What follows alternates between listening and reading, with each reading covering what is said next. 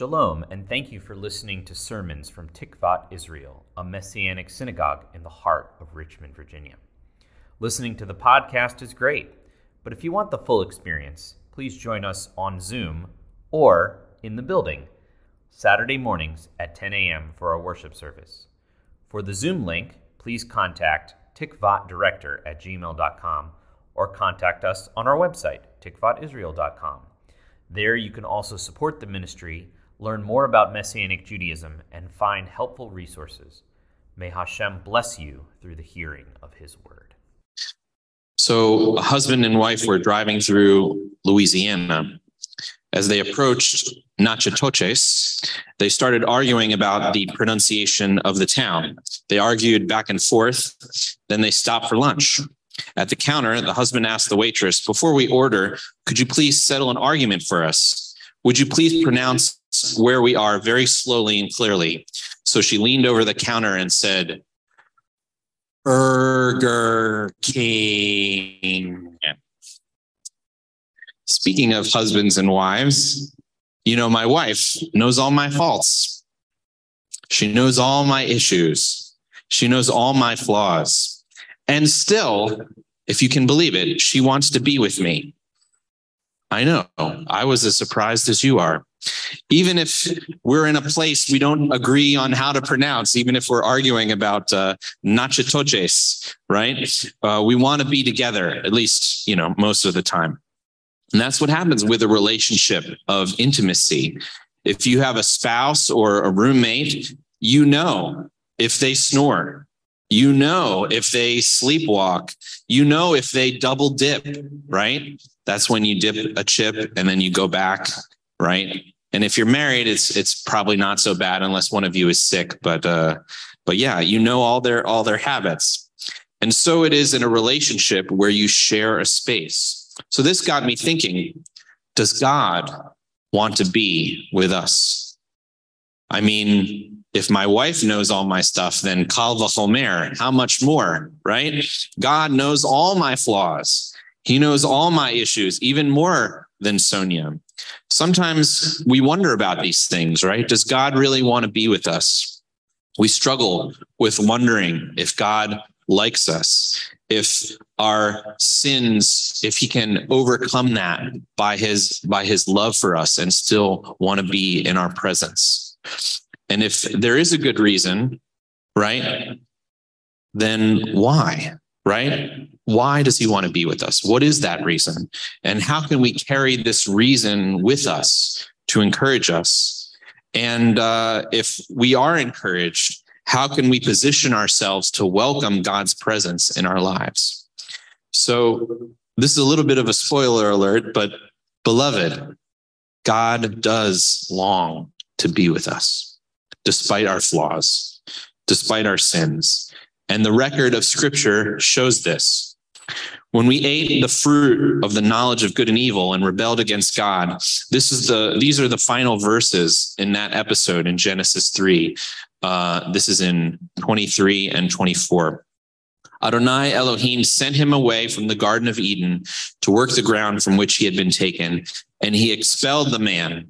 And at the east of the Garden of Eden, he had cheruvim, right? Sometimes translated cherubs, dwell along with the whirling sword of flame to guard the way back to the tree of life. All right. Notice the word cheruvim, right? Notice that word. What are these? These are angelic beings which are guarding the way back to the presence of God. Sometimes it's translated cherub, but these aren't like the chubby babies that you see depicted in art, but these are majestic heavenly beings that are actually kind of awe-inspiring. And you get a picture of it if you've seen a picture of what we're going to talk about next. No spoiler alerts this time. So is this the final word? We're kicked out of the Garden of Eden and that's it? That's it? God is not going to be with us anymore? Are we exiled from God's presence forever? Well, the very next time we see the word cheruvim show up again, it's in this week's Parsha. And what is it? This is what it is. This is from Exodus 25, starting in verse 17. Then you are to make an atonement cover of pure gold, 2.5 cubits long, 1.5 cubits wide, and also make 2 cherubim of gold from hammered work at the 2 ends of the atonement cover. This is describing the tabernacle, the very center, the Holy of Holies in the tabernacle where God is going to dwell. So the same cherubim are to be placed over the atonement cover, which is the throne of God in the tabernacle, so that Moses and Israel can meet with God. This is a hyperlink because it's the very next time the word occurs. So we're supposed to think this word, cherubim, and think back to the garden when we were exiled. And it signals that God has made a way for us to come back into his presence. Does that make sense? Because we were exiled from the garden, and now he's saying, I want you to build this tabernacle and build the cherubim that were there, because I'm going to meet with you. I'm going to meet with you through Moses, through the high priest. The way back to the presence of God in the tabernacle is once again signaled by the presence of the cherubim, by this Hebrew word. And that's because God provides a way through atonement to be present with his people, even after we're kicked out. He's always reaching out. He's always longing to be with us. A few verses before, still in this week's Parsha, the purpose of the tabernacle is explained and affirmed. This is what it says, and let's read it together. Have them make a sanctuary for me so that I may dwell among them. What do you notice about it? It doesn't say so that I can dwell in it, right?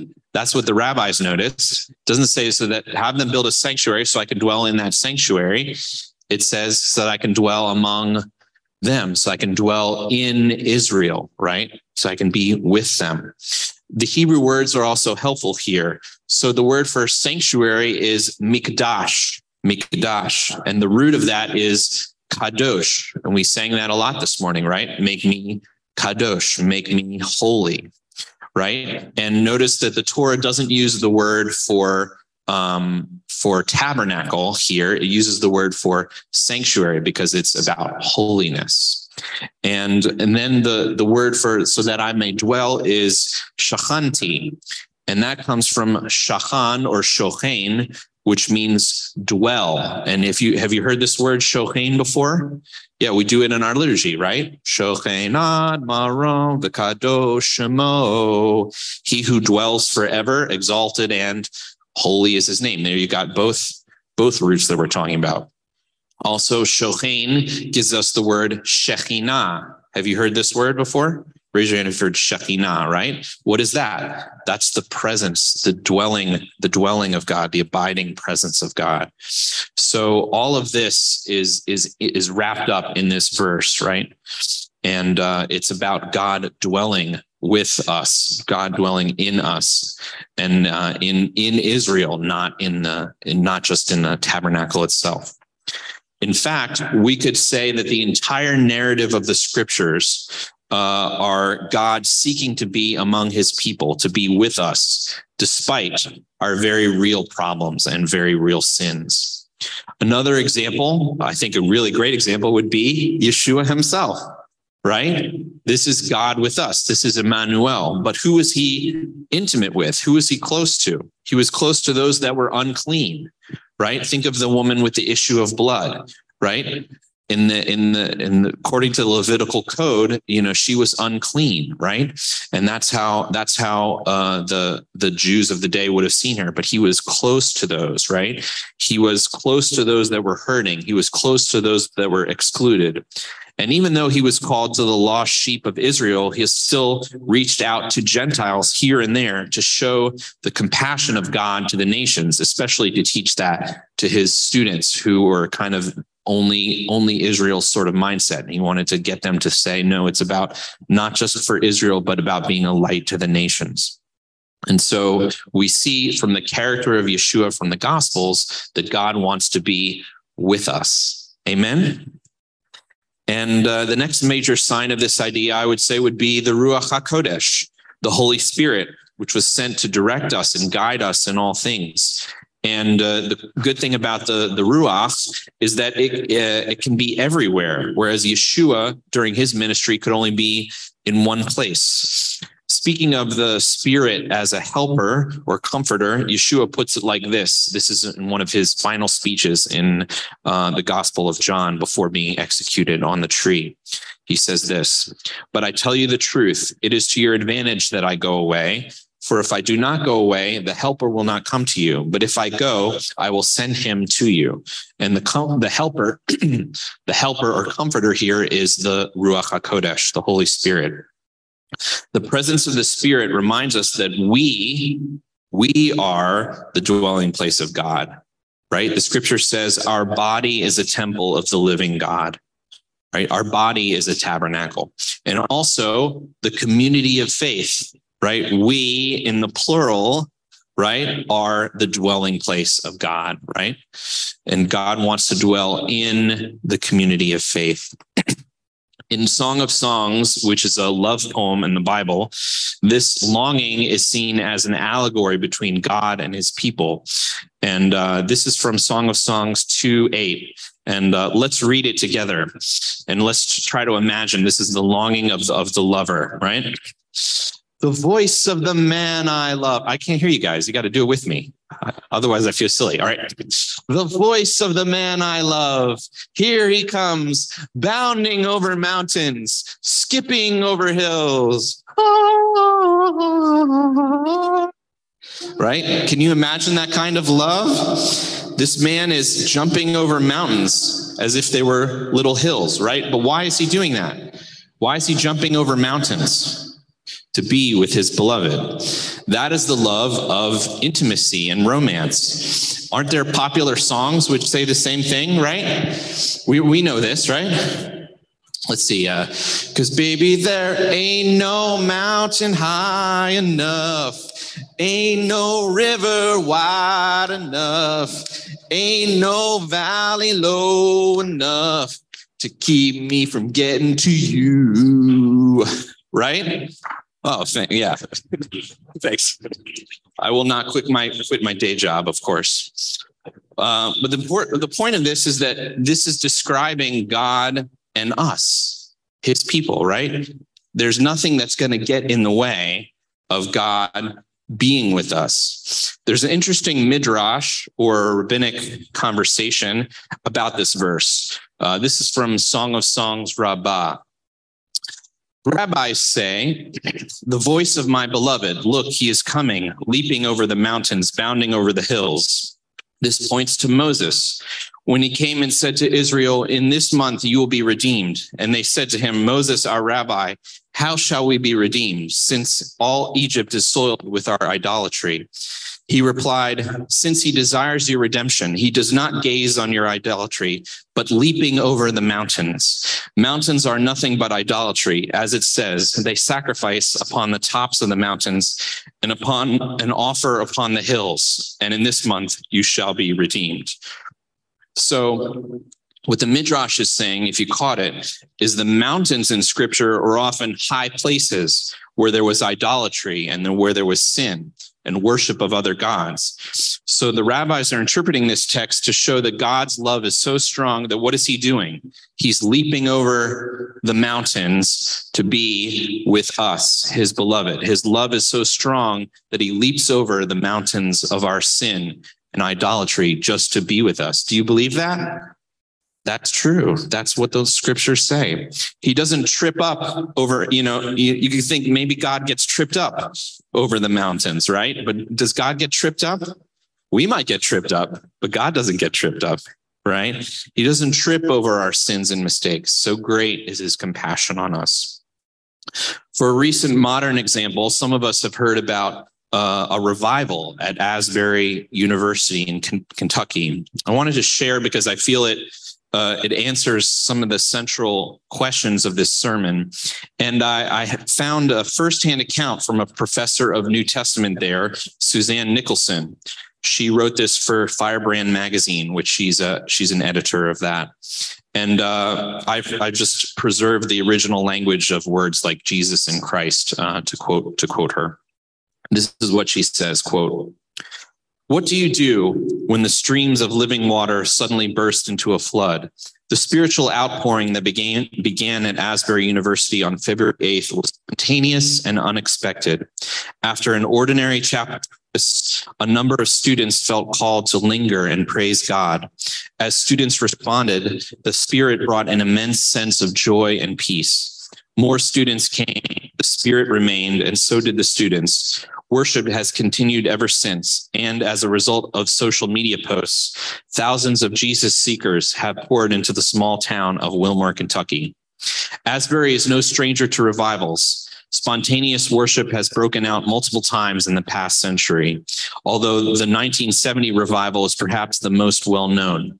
Ever since, alumni and community members have prayed for God to grace the campus once again with a powerful experience of the Holy Spirit. The surprise at this latest outpouring is reminiscent of the shock felt by the disciples upon hearing Peter's release from prison in Acts 12, even though they had been praying for this very event. They weren't ready for when it happened. When Rhoda answered the door to discover a freed Peter standing before her, she was so overjoyed that she left poor Peter standing at the gate as she ran back to tell the other disciples. We too were shocked and overjoyed at our unexpected but long hoped for visitation. I wasn't in chapel when the revival started. I had been at a dentist's office with my son. I first heard of this outpouring of the Holy Spirit when a student burst into my introductory New Testament class, located underneath the auditorium where the worship was taking place, at 5 that afternoon, and declared, "I'm sorry to interrupt. I don't know if y'all have heard what's happening upstairs. People are still worshiping, even though the chapel finished 3 hours ago. The Holy Spirit is moving. Come join us." So what does a Bible professor do in such a situation? I was forced to make a split-second decision. Do I believe this student? Is it really the Holy Spirit or just youthful exuberance?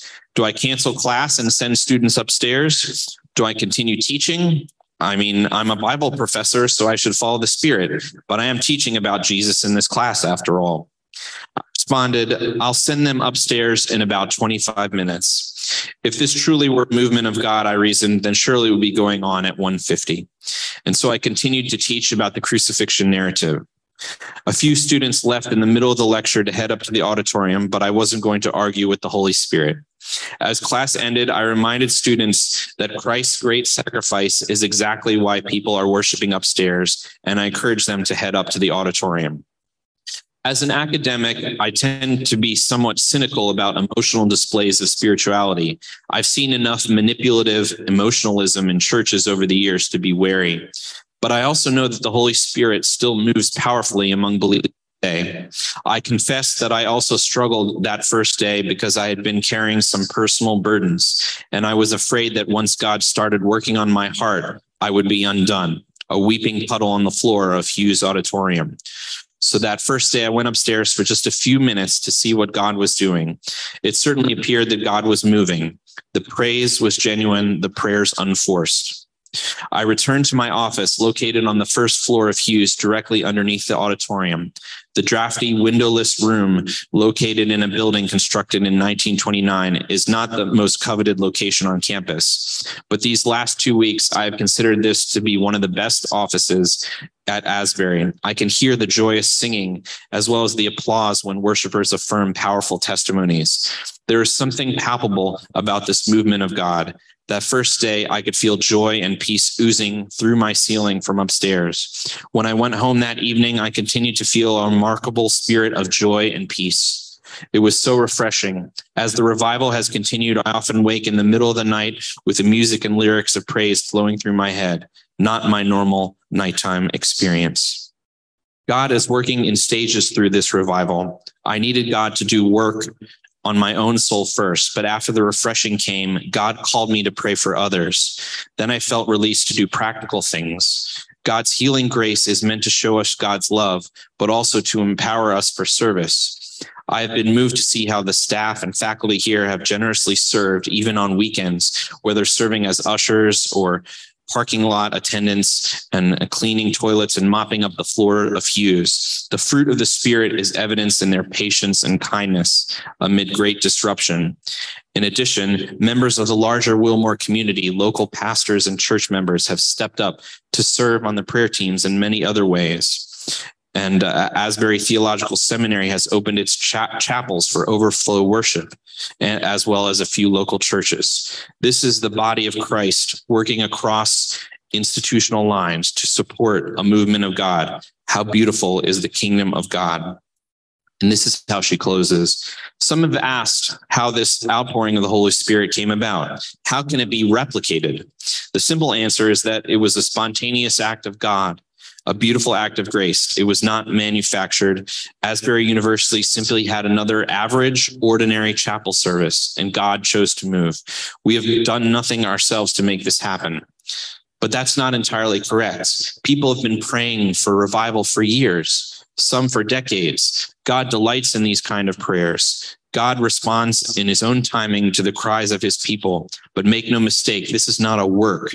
The prayers of the people are a response to what God has done previously. God's grace comes first, and the people respond with prayers for more, and God pours out his grace once again. And this is her final encouragement. These kinds of manifestations of God's presence have continued through the centuries as God regularly revives his people. Now God has chosen in this season to pour forth abundantly his Spirit at Asbury University. But this does not mean that God is any less accessible in your home or in your church. Pray for the refreshing Spirit of God to bless your community. Be persistent. Wait with longing. Don't give up hope. And don't forget that even as you await the flood, you are trees planted by water. Drink deeply of the Spirit who is always present. The flood is no replacement for the daily drinking from the streams of God's goodness. Unquote. I know it's a long quote, but I thought it was a very powerful testimony, and I wanted to share it with you. And many of us have heard about what's going on there, and I thought it was a great update because it's a firsthand account of a professor who was at first skeptical and now sees the move of God and is encouraging us that it doesn't mean you have to go there to Kentucky, right? But it means we can pray here, and that God is with us here, and that God is faithful. In this testimony, we can see a lot of what it looks like to be in God's presence, but also the kinds of things we can do to cultivate and prepare the way for God to be with us. Now, if we know that God wants to be with us and we are affirmed and is looking past our flaws, how can we cultivate our relationship with God to prepare ourselves to be with him, since he longs to be with us? Just remember this simple acronym, ERG. ERG. Yeah. Is that easy to remember? Okay. Thank you, Jason. URGH.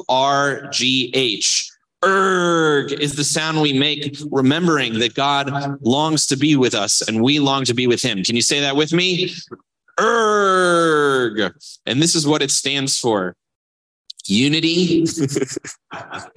There was a rogue erg there. Unity, repentance, giving, and humility. The beginning of this week's Parsha sums up some of these ideas pretty well. Adonai spoke to Moses saying, "Tell the children of Israel to take up an offering for me. For anyone whose heart compels him, you are to take up my offering." As Rabbi Jonathan Sachs puts it about the Parsha, it was the fact that it was built out of the gifts of everyone whose heart prompts them to give. Where people give voluntarily to one another and to holy causes, that is where the divine presence rests, unquote. The offering was for the building of the tabernacle, and Israel rallied along this cause to give willingly, giving of our resources, not just our money, but our treasures to the congregation, to those in need, and to one another. Giving and unity go together in this week's Parsha, right? As they do in our lives. Notice that the giving led to unity, working for a common cause, united by a vision to follow the Torah and prepare a way for the Lord's presence. Similarly, there was a unity of worship at Asbury University. if you read accounts, no one was trying to outdo someone else, right? But they all had a unified vision.